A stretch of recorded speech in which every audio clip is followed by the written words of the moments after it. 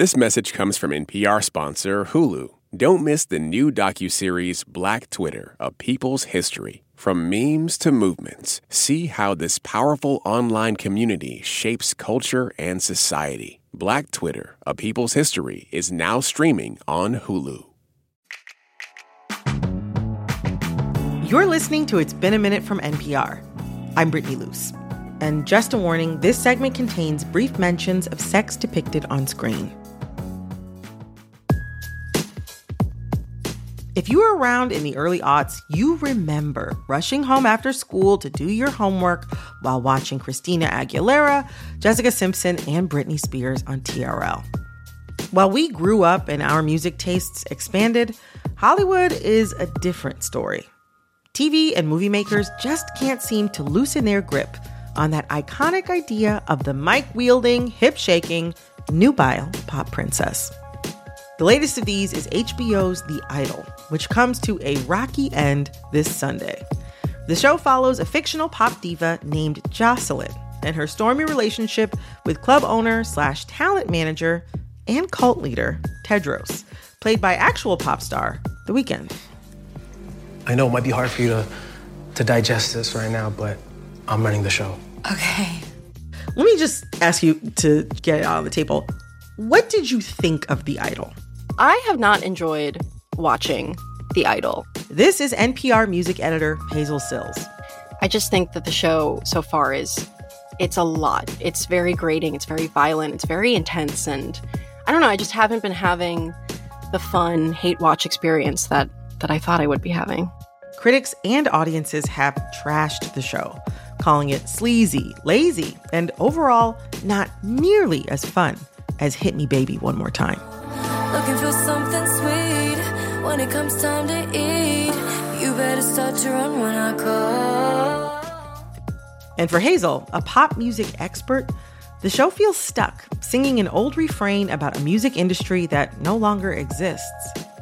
Today, Hazel and I get into what made The Idol a little off-key and the much more interesting stories behind modern pop stars.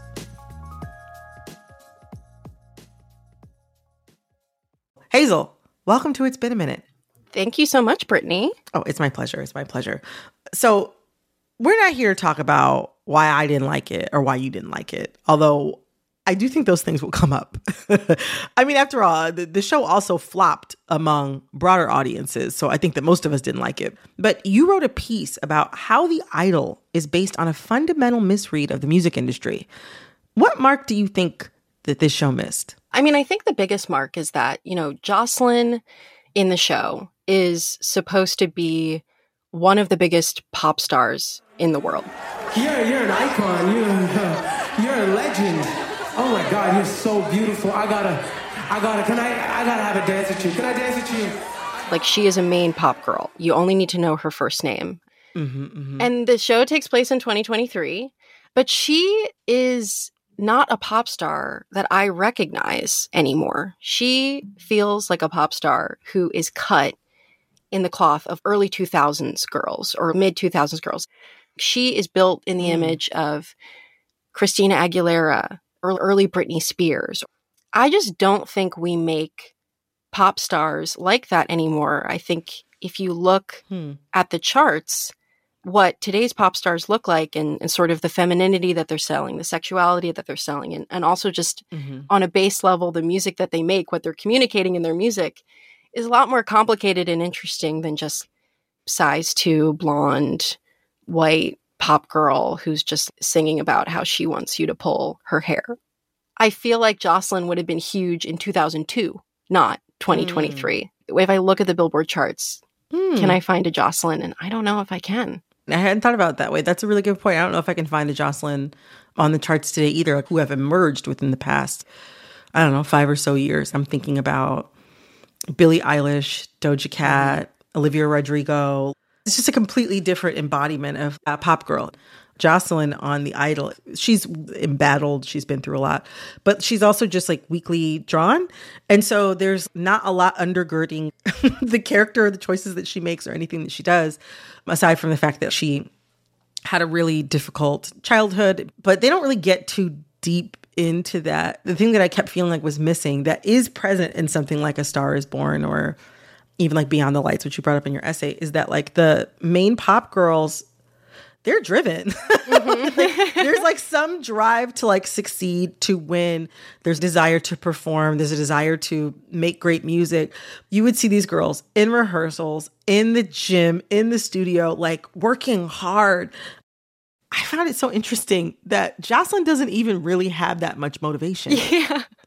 Yeah. I mean, especially if you're like one of the biggest pop stars in the world, we want to see that drive in the show. And it doesn't feel like it's coming from within her. What I get from the show is that she is sort of not allowed to do anything on her own. Right. We don't see that drive from her as a character because I think that the show is just so hell-bent on depicting her as a product who's being, maneuvered and coached in all of these different directions. The idea that, Jocelyn would have a breakdown and would have to cancel her tour and it could end her career is kind of crazy. Stars are canceling their tours every day. The idea of making your mental health a central part of your career is something that a lot of stars do. Stars have more agency these days. Their music actually speaks to their struggles, actually reflects who they are. You mentioned Billie Eilish earlier or Doja Cat. Like those are artists who I know who they are.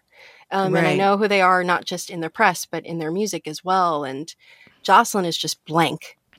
It's been reported that portions of the show were reshot because The Weeknd said that The Idol in its earlier form, when it had a different director, was too much from the quote unquote female perspective, which is, I'm just going to leave that on a shelf. I'm just going to leave that on the shelf. And the woman director who was first attached to the project, Amy Semmets, she ended up leaving The Idol. And I don't know. We're living in this post-Free Britney world. A lot of the pop girls from the previous era have said their piece about the misogyny they experienced, like Britney and Jessica Simpson and so many others. And the rest of us, like listeners, are smarter about how pop music is made and understand the machinations of fame better now than we did back then. And yet, even with all that, The Idol still wasn't a satisfying watch. What did this show miss about how misogyny works in the music industry? And do you think that's also why it failed to land with audiences? That's a big question. It all comes down to how thinly sketched Jocelyn's character is. What the show misses about misogyny is a lot. Like something I think is funny is like Tedros, who's sort of the shadowy club owner / producer. Played by The Weeknd in a terrible ponytail wig, but yes. Ponytail is a generous term for whatever that is. A rat tail. I think she calls it a rat tail. As a rat tail several times throughout the show. It's like stick straight. Like it doesn't fall like natural hair. It's so bad. Anyway, Tedros keeps telling her like pop music is a Trojan horse for big ideas. Pop music is like the ultimate Trojan horse. You get people to dance, you get people to sing along, you can say whatever you want. Right. Yeah, he's like, you have something inside of you that you need to express. But then what he wants her to express is just an even sexier version of the sexy music that she's making. Yes.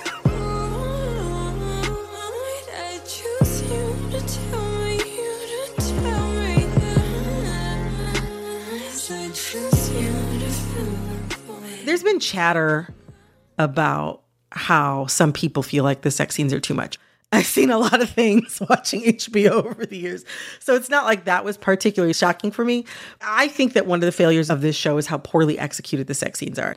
I don't believe the chemistry or the attraction of the characters, but it just also felt like a complete misunderstanding of how many people experience attraction. Yeah, or honestly, like, experience being groomed. Obviously, like, the show has its vision, but the music industry is not roses. It's not like every woman has agency and can do whatever they want all the time. But if you're going to make a show about how a young artist is sort of slowly groomed and preyed upon and, like, someone sort of infiltrates their life, I'm thinking about R. Kelly. There are parallels to the music industry here, but that requires sensitivity and it requires writing that actually understands how someone can get caught up in what is basically sort of a cult. You weren't feeling The Idol. Again, a lot of us weren't, so nothing weird about that. But In thinking about the way that you would want to see the machinations of the music industry depicted in TV or film, what would you rather see and how would that narrative play out differently? You know, I talked about not being able to see Jocelyn and her sort of ilk on like the Billboard Top 100 charts because pop music today is not like bubblegum Max Martin produced pop. Like pop music is someone like Morgan Wallen, who is a country star and who is super controversial. Like he was someone who was, you know, suspended by his record label and pulled from radio rotation and banned from the CMA Awards after a video surfaced of him using a racial slur. And after that happened, he only became more popular. That's crazy. If a show was made about him, you could get into so many of the sticky aspects of the country music industry and what people are looking for in stars. I think there's just like a wealth of stories that are worth telling that don't have to be focused on these young white women in pop. In my piece, I sort of talk about Atlanta. It's a very nuanced portrayal of what it means to be a young rapper, a young Black artist whose sound and style is being like rapidly co-opted by the music industry and is just like on this fast track to success. And that show is about viral fame in a way that feels very modern. And I just want everyone to get a little bit more creative and maybe listen to more music, maybe. That would be a good place to start. That's a really good point you made about Atlanta. One of the things I thought that show did really well was show how the world changed around Paperboy. Like he stayed pretty consistent throughout the entire run of the series. It reminds me of this movie with Helen Mirren, The Queen, and she plays the Queen in it. And one of the things she said about playing the Queen was when you act as the Queen, you don't change your behavior. It's really about how everybody else acts around you. That to me feels like a really interesting way to think about fame. Instead of it fundamentally changing you, like the world around you gets stranger and stranger. So like we're talking about the portrayals of pop stars, ultimately like rich, famous, sexy, charmed, beautiful women. It's so different from our own lives. Different from my life. I don't know about yours, but yeah, I'm a pop star. I should have told you at the beginning. At the beginning, just to ground the conversation. Do portrayals of fictional pop stars on screen matter? Pop stars tell us a lot about ourselves, who we put on those pedestals, who we raise up. That's also kind of disturbing to me about Jocelyn's character and how she feels like a pop star that would have existed in 2001 or 2002, not 2023, is like, well, why do we keep going back to this moment in pop music? I mean, Britney Spears, there's been a number of documentaries about her situation and articles. In the past few years alone, yeah. Yeah, and like, why do we keep going back to that moment in pop history where women didn't have enough agency or, you know, they didn't get to express themselves in their music when they arguably do now? I also think it's like, you know, misogyny is still present in the industry for sure. Sure. You know, sexism, racism, like, but it's more nuanced than it was in those early 2000s when it felt like only a certain kind of person could become the biggest pop star in the world. And now everything's gotten a lot more complicated. So it's like, why do we keep going back to the main pop girl motif as like the character in which the whole industry, you know, rotates around? Hazel, thank you so much for joining me today. This was so much fun. Thank you so much for having me. That was NPR music editor Hazel Sills. Coming up, these pop princesses have traditionally been rail thin. But my next guest has applied a critical lens to how we traditionally think about fatness. This message comes from NPR sponsor Hulu. Don't miss the new docuseries Black Twitter, A People's History from Onyx Collective and Hulu. Directed by Prentice Penny, executive producer of Insecure, Black Twitter, A People's History tells the story of how Black voices found a new home online and blossomed into a force for change while laying down some hilarious tweets along the way. From the memes to the movements, see how this powerful community shapes culture, society, and politics. Black Twitter, A People's History is now streaming on Hulu. This message comes from NPR sponsor Discover. Here's a familiar situation. You have a question about your credit card. You call the number for help and can't get a hold of anyone. If only you had a Discover card. With 24/7 U.S.-based live customer service from Discover, everyone has the option to talk to a real person anytime, day or night. Yep, you heard that right, a real person. Get the customer service you deserve with Discover. Limitations apply. See terms at discover.com/creditcard. In this country, some truths aren't self-evident. In NPR's Black Stories, Black Truths, a collection of stories as wide-ranging and real as the people who tell them, we celebrate the Black experience for all its soul and richness. Search NPR Black Stories, Black Truths wherever you get podcasts. Today on this show, we're talking about anti-fat bias and the problem with tying work ethic to thin bodies. And to cover this, I have a special guest you've probably heard before. Hi, everybody, and welcome to Maintenance Phase. My name is Aubrey Gordon, and I am here. Aubrey Gordon is the co-host of the popular podcast Maintenance Phase, which debunks diet culture and wellness myths from the past to the present. As a writer, she's been covering anti-fat bias for years, and her most recent book, You Just Need to Lose Weight and 19 Other Myths About Fat People, came out earlier this year. But before all that, Aubrey was known, or unknown rather, as the anonymous writer, Your Fat Friend.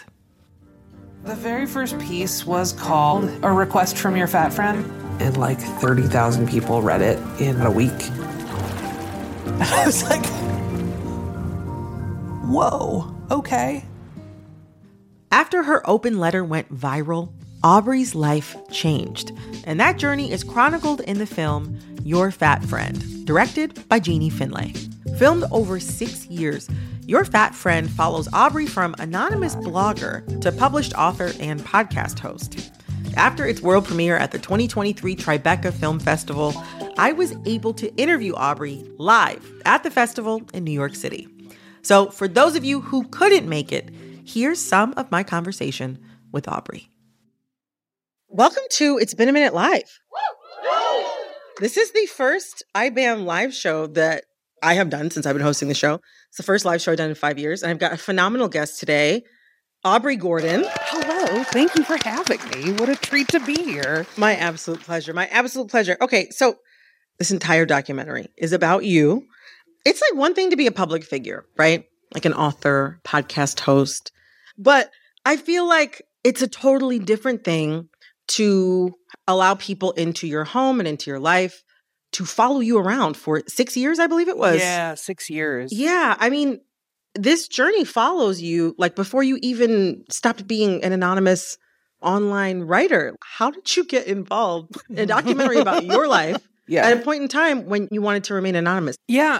So Jeannie, the director, got in touch with me 6 or 7 years ago. Like, it's been a while. It's been a minute. It's been a minute, even.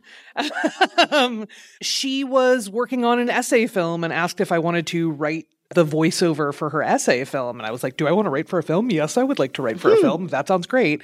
A few months later, she called and was like, I think instead I'm going to do a few different subjects and sort of weave their stories together. Would you be willing to be one of the subjects? And I was like, we can talk about it. And then a few months after that, we did some test filming and she was like, how about being the only person in the film? How about it's just you? And it was sort of a really wild ride and a decision that I made, like, I don't know what, 6 or 8 months into writing, like very, very, very early on. Was the documentary always meant to be about like following a fat person around, like about their life? Is that what she was always working toward with that project? Yeah, absolutely. She wanted to make a film about fat and fatness as a sort of maligned and misunderstood thing from the perspective of fat people. We do so much talking about fat people and we almost never talk to fat people or ask fat people what they need or want in those conversations. Thin people are always the experts on fatness and fat people people are even seen as unreliable narrators of our own bodies and health and needs, right? This feels like a big deal. To have sort of fat stories told by fat people is not something we've gotten much of in this world. As a writer trying to combat anti-fat bias and debunk diet culture, you know, as we're shown in the film, a lot of hate has been directed at you, and you've been threatened and you've been doxxed. What is it about the idea of fat liberation, or even even if we took it down several notches, what is it the idea about just fat people being in public and hanging around that makes other people want to threaten violence? Yeah, there are a lot of theories about that. And I will say, listen, I think there are some folks who have seen the film and come up to me afterwards and been like, well, when you become a big enough target, people start to threaten you. That started immediately. And that happens to fat people with 50 or 100 followers on the internet, right? Like, it takes almost nothing in terms of like a quote unquote size of a target for folks to zero in on fat folks and do almost everything they can to just make their lives as hard as possible. Right. It's really, really rough. And there are sort of a number of theories that folks have about that. My favorite is, well, favorite was a weird word choice. I'm realizing the one I love. My favorite. They're sort of twofold. One is that it makes folks really uncomfortable, especially folks who have dedicated their lives and all of their time to becoming smaller and to working out as much as possible and dieting as much as possible. And the implication is all that time that you have spent, all that energy, all that money was for naught. I think the other thing is, listen, we go through phases as a society. There's always one, at least. But we go through phases of having these sort of social punching bags, right? Who are the folks that it's okay to treat terribly in public, right? And when that order gets questioned, there's a lot there and it really upsets folks. And they are taking all of those sort of negative emotions that they were pouring into, kicking the dog, as it were. But also things like when I get on an airplane, people are in an uncomfortable situation. Nobody likes airplane seats. Nobody likes being in an airport. And folks look for a target of like, where can I place this frustration? Often it's on ticket agents. Ticket agents have really high rates of assault on the job. Wild as hell, oh my dude. Wild as hell. And also, if someone has to sit next to a fat person, that becomes one of their other targets of that just sort of latent unease and not feeling good and being in a space that makes them feel bad, So we just become sort of a convenient target and one that is widely accepted. In the film, there's this moment in the documentary that really touched our team. Throughout the film, we hear memories and reflections from your parents on how they approached weight loss with you when you were a kid. At one point, the director, Jeannie, asks your mother if she ever thought you'd lose weight when she was signing you up for these weight loss programs. And we actually have the clip. Did you think that there was a point where she would lose the weight and become smaller? No, I never did think that. There's a later moment in the film where your mom reflects on it a little bit more deeply. If we could also play that clip, that would be great. It was my responsibility. Her size was my responsibility. Very clearly, that was the message from my husband. And so I took action, but I didn't really believe in it. And so I sort of went through motions, what I wish I had said or done. How did it feel for you to see your mom admit that? So just after this shoot happened, my mom and I had a long conversation that night and into the next morning. My mom is an extraordinarily intelligent person. She's extremely thoughtful. She has 2 master's degrees and a doctorate. Like, that lady is smart as hell in like early childhood brain development and counseling and like all kinds of like feelingsy things that would help a lot with this. Yeah. And I think the hardest part for me was the conversation after the shoot, which was she was beating herself up harder than I have maybe almost ever seen, feeling like she didn't even think about what the outcome of this thing would be, but that was her job as a parent in the 80s and 90s. If you had a fat kid, your job was to get your kid unfat, right? And I have just an immense amount of empathy. I mean, like right now, today, in the US and the UK in particular, fat kids are taken from their homes by the court system for no other reason than being fat, right? There was a court case in the UK some years ago where the judge said, you've got lovely children, they're incredibly well-behaved, they're bright, they're polite, they're wonderful, but you haven't managed to get their weight under control, so we're taking them away from the home, right? So that came from real pressure that was being applied to my parents as a kind of like runoff stigma, right, that exists to this day with parents of fat kids. It's a tough one. Just to touch on the film one more time before we move on. In it, you reveal that you are an avid collector of vintage diet books. Yeah. We have a clip of that I would love to show. What would Jesus eat? If your answer is bread and wine, you are correct. How to take 20 pounds off your man? Oh, she's hugging him, but she's also measuring him. What an absolute creep. Oh, Elizabeth. America's foremost astrologian tells you how to stay healthy. Through the stars. Why do you collect these books? I'm dying to know.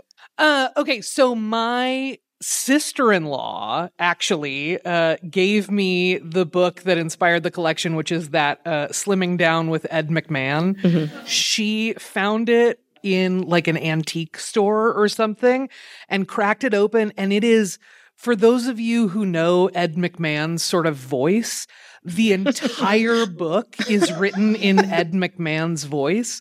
One of the chapters starts with like, now, ladies, I know what you're thinking. I'm a man. What could I possibly know about dieting? But listen, hear me out. I'm a fan of women in general and in particular. Where you're just like, what? Am I in the Friars Club? Like, what's happening here? Like, and it just sort of went from there. It is so funny and fascinating to read these as little time capsules of social values that are sort of packaged up as scientific findings and social values that are entirely unquestioned in the text. Like, you'll just be reading a diet book from like the mid 60s, right? When there's sort of like the beginnings of some social upheaval, and they will just uncritically have things like, we all know the woman's role in the home is to keep her man happy, and sometimes that means he needs a steak. And you're like, what? Right? And I think it really helps illuminate how we do that today, right? And it's part of a social backdrop that we're part of. If your friends are all into a thing, that thing starts to seem more normal to you, right? And you can end up with books that do that same thing, but right now, right? I find them endlessly hilarious. Like, endlessly hilarious. There's one by Cher in there, and I'm like, baby. But Cher has never been... Correct. Almost all of the celebrity diet books are from people who have always been thin. It's really bananas. Do you open it and it says like, oh, genetics? Is that the first page, or does it just... No. The story is always like, one time I weighed 15 pounds more and it was a hard time for me. And then I lost those 15 pounds. So let me tell you, fatty, how to become a thin person. Right? Like, I'm like, oh, that's not... I got a different task on my hands. Like, no. Coming up, I talk with Aubrey about her hit podcast, Maintenance Phase. And we'll unpack the sinister appeal of The Biggest Loser. This message comes from NPR sponsor BetterHelp. When you keep your stress bottled up, it can eat away at you. Therapy is a safe space to get things off your chest and to figure out how to make them better. Try BetterHelp Online Therapy, designed to be convenient, flexible, and suited to your schedule. Get it off your chest with BetterHelp at BetterHelp.com/NPR today to get 10% off your first month. Support for NPR and the following message come from the American Cancer Society. Dr. Alpa Patel leads a team that researches cancer risk factors, and she shares how her team makes an impact. We always do what we like to think of as actionable science. So the work that we do makes its way to things like nutrition and physical activity guidelines for cancer.org, where millions of people come each year to learn about how they can better prevent cancer. To learn more, go to cancer.org. This election season, you can expect to hear a lot of news, some of it meaningful, much of it not. Give the Up First podcast 15 minutes, sometimes a little less, and we'll help you sort it out, what's going on around the world and at home. 3 stories, 15 minutes, Up First every day. Listen every morning wherever you get your podcasts. Speaking of diet trends, your podcast, Maintenance Phase. A round of applause for Maintenance Phase. Thanks, guys. Round of applause for Maintenance Phase. Maintenance Phase has covered everything from Dr. Oz to celery juice to Weight Watchers, or the WW, as they so tried to rebrand. Your co-host, Michael Hobbs, has said that he was inspired to start the show because he noticed that while there were tons of health podcasts out there, he felt that very few of them treated wellness trends with any skepticism. Why is skepticism so central to the mission of your show? Because this is an area where very smart, very critical thinkers abandon all of those characteristics about themselves and just hurl themselves into sort of the wishful thinking of wellness, right? And as a result, in some cases, we're straight up exposing ourselves to health risks. Any way you slice it, whatever sort of study you look at, upwards of 80 to 90% of the time, diets lead to not only not losing weight, but gaining weight in the long term. And that felt like something worth talking about. If we're talking to an audience of people who are the most invested in losing weight, that's probably a group of people who should know the opposite is probably going to happen when they go on that diet or when they try that detox or what have you. When I found Maintenance Phase, it was so nice to hear really smart people do great reporting on how truly strange those diet and wellness trends were. And it just made me feel like, okay, I'm not alone. We all saw that. Yeah, absolutely. And I've heard so many other people who survived millennial diet culture describe the show as healing. What has it been like to actually make these episodes? How does it feel on your end? I think the response is absolutely greater than I ever anticipated. I think some of our biggest fans now are healthcare providers who have gotten in touch. It's wild. Interesting.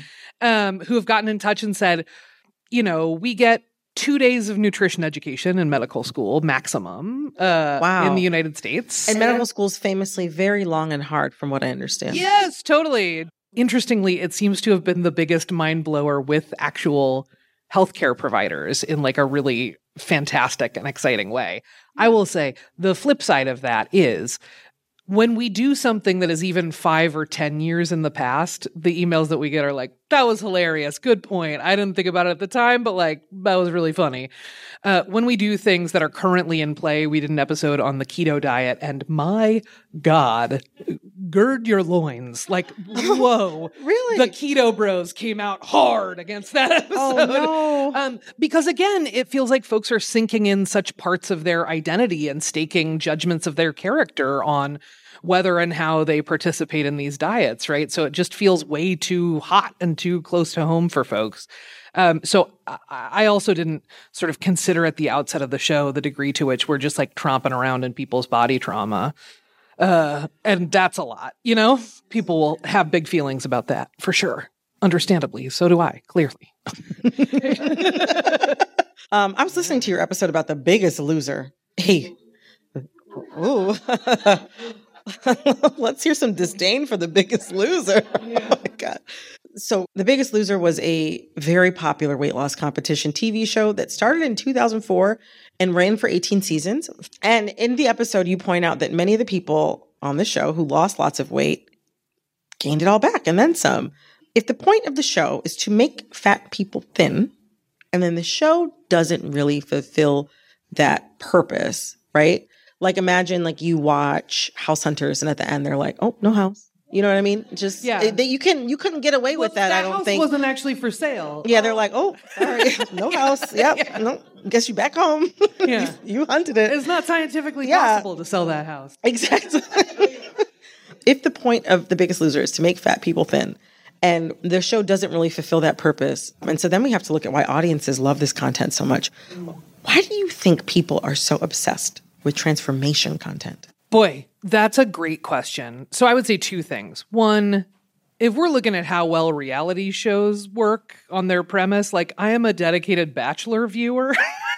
So I do not That's have a really any good point. ground to stand on in this particular conversation, right? I'm like, oh, cool. So one couple has gotten married and stayed married. Awesome. I would argue that the point of The Biggest Loser, the thesis statement of The Biggest Loser was anyone can lose weight if they try hard enough. But the purpose of that show was not to make fat people thin. It was to make people who are quote unquote not that fat feel better about not being that fat, about not being one of us. The point of that show was to humiliate fat people on camera, to show fat people being abused on camera, often to show fat folks get injured on camera or exercise until the point that they vomited. So the stars of that show were the two trainers who were absolutely horrendous to fat folks. They would shout things at fat people on that show like, you better not get down on the floor, you better not stop running, otherwise we're going to carry you out of here in a coffin, right? That like, it is horrifically, horrendously abusive stuff that if you put it, those same words in the mouth of an abuser on a TV show, like on Law & Order SVU or something, people would be like, what a monster. But because it was coming from trainers and because it was aimed at fat people, it was seen as some kind of moral triumph. I think it really speaks to our worst selves and the parts of us that want to see other people treated badly so that we can feel better about our own bodies and our own lot in life. I wish it were a less gnarly answer than that, but in my heart of hearts, that's my take. As someone who has looked at dieting and weight loss trends over the years, I'd love to know your thoughts, speaking on now, on the quote-unquote miracle diabetes drug, Ozempic. And my TikTok has been wall to wall with rumors of celebrities who are purportedly, allegedly using these medications outside of their intended use for perhaps doctor recommended weight loss, let's say, or for diabetes treatment. There are, from what I hear, purportedly celebrities that are using this, but also, I mean, now it's available to many everyday folks. Why do you think Ozempic and the like are having such a big moment right now? I think Ozempic and the like are having a big moment because they are what we have always been promised by weight loss anything, right? Which is you can eat whatever you want, you can do whatever you want, and still lose weight. In order to keep that weight loss, you have to take that injection for the rest of your life, right? That if you don't stay on Ozempic, if you don't stay on those shots for forever, the weight comes back. But two things that I find extremely troubling. One is we are having this whole conversation about a drug that is used to treat diabetes that people with type 2 diabetes need in order to stay healthy and in order to stay alive. And I have yet to see any coverage that quotes one diabetic person or one specialist in diabetes. And the other very troubling thing to me is that this is leading us right back to everything we did in the 80s, 90s, 2000s. It's leading us right back to looking to celebrities' bodies to try and figure out who's losing weight and are they doing it in the right way or the wrong way, which is policing other folks' bodies. It leads us right back to this sort of myth of a body-based meritocracy, the idea that your body is earned based on what you do. And it leads us right back to this belief that our weight is solely within our individual control. And when folks believe that, that is one of the greatest predictors of bias against fat people writ large and personal dislike of fat people on an individual level. The thing that makes me most nervous about that discourse is that we are absolutely opening the floodgates to judging and dismissing fat people in ways that we had sort of started to make some teeny tiny inroads into questioning. And it really feels wild to watch that all just get washed away. Yeah, I mean, one of the things we've been talking about on our team as we were preparing to talk to you today is how it seems like we're returning to this time of thin is in. Not to say that it ever truly went out. I feel like thin is like always in. This is a thing that folks have brought up in interviews before. And I'm like, hey, man, I'm a size 26. There was never a point where people were like, that's cool, good, right? Like that was not, there's just like slightly less of like, you're going to die, right? Like that was about it. But yeah, there is definitely this much higher emphasis on very, very thin people and very, very thin bodies. I wonder, with that being the moment that I think we can all kind of agree that we're in right now, why is fat liberation so important right now? It feels like we have an opportunity to do it differently this time and to reckon with the idea that like fat people have entered the chat, right? When you talk about why you want to do Ozempic and you don't want to be stuck at home and you don't want to be 350 pounds, whatever unthinkable number that you pull down from the air is somebody's weight who can hear you when you say that.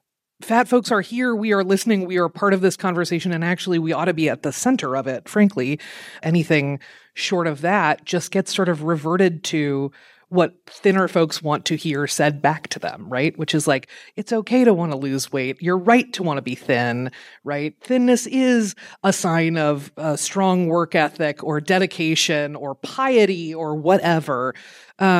This feels like an extremely important moment to interrogate all of that for the sake of fat folks and thin folks alike. Whoa. Applause. I love it. Thank you, a smattering. Given all of the difficulties and the harassment that can come with the work that you do, or even that just can come with being just like a person living in the world, right? What makes the work that you do worth it? I will say, I had a conversation with my niece. This was a few years ago. I think she was like 10 or 11. And she was telling me about a friend of hers who kept saying, oh my God, I look so fat. I hate the way I look in this, blah, blah, blah. But that same friend was both thinner than my niece and would pretty actively bully her younger brother, who was a fat kid. And my niece was trying to figure out how to unpack all of that. And she was like, I know it's her stuff, but also it makes me feel bad. But I feel like I can't tell her that because it's her stuff that we're talking about. But then also she's mean to her brother and her brother's really nice and she should leave him alone. And we were able to have this whole conversation about like, you're totally right. That is her stuff. That's not about you. And like, you could decide to have this conversation with her or not, but also you get to sort of protect your own peace of mind. And I think knowing that we are reaching other adults in the lives of kids who can help shepherd through more of those sorts of thoughtful conversations about how to engage with that stuff rather than just submitting to it, that feels immensely worth it. I mean, I think the other things that feel immensely worth it, I can't claim any credit for this at all. Zero. New York City just became one of a handful of jurisdictions to ban discrimination on the basis of weight in this city, right? That is a huge win. That is a huge win. And seeing that kind of progress also makes this work extremely worth it. Knowing that there will be material impacts in the lives of fat people as a result of fat folks getting together and organizing and sort of moving the ball forward is a huge get. Well, Aubrey, thank you so much. This was so amazing. This is so fun. Yay. I can't believe I got to talk to you. That was host, author, and subject of the upcoming film Your Fat Friend, Aubrey Gordon.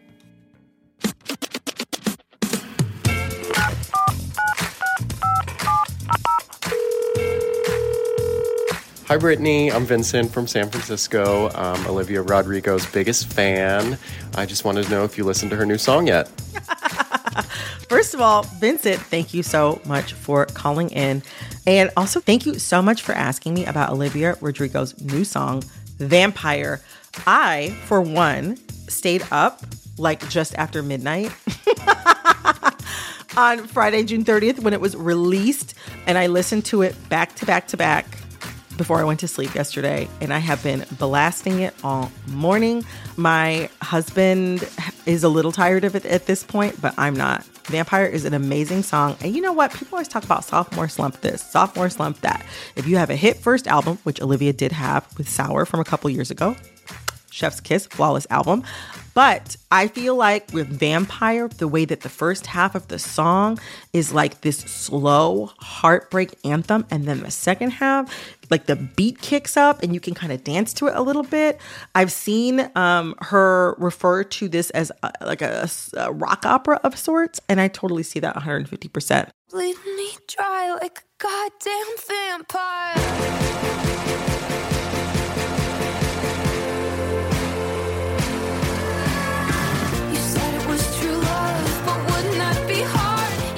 Olivia, her pen, the girl can write a song, and she's got another hit on her hands.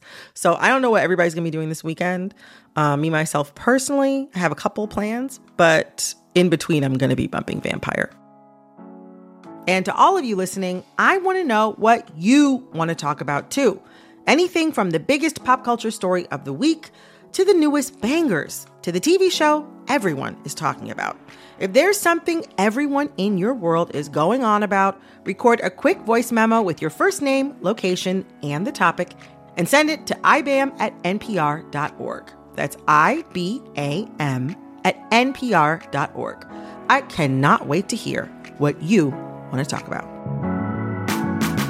This episode of It's Been a Minute was produced by Barton Girdwood, Alexis Williams, Liam McBain, Corey Antonio Rose. Our editor is Jessica Plachek. We had fact-checking help from Will Chase. Engineering support came from Patrick Murray. Our executive producer is Verilyn Williams. Our VP of programming is Yolanda Sanguini. Our senior VP of programming is Anya Grundman. All right, that's our show for today. I'm Brittany Luce. See you next week for another episode of It's Been a Minute from NPR. This message comes from NPR sponsor Vuori, a new perspective on performance apparel. Clothing designed with premium fabrics, built to move in, styled for life. For 20% off your first purchase, go to vuori.com/NPR. Support for NPR and the following message come from IXL Learning. IXL Learning uses advanced algorithms to give the right help to each kid no matter the age or personality. Get an exclusive 20% off IXL membership when you sign up today at IXL.com/NPR. It's a high-stakes election year, so it's not enough to just follow along. You need to understand what's happening so you are fully informed come November. Every weekday on the NPR Politics Podcast, our political reporters break down important stories and backstories from the campaign trail so you understand why it matters to you. Listen to the NPR Politics Podcast wherever you get your podcasts.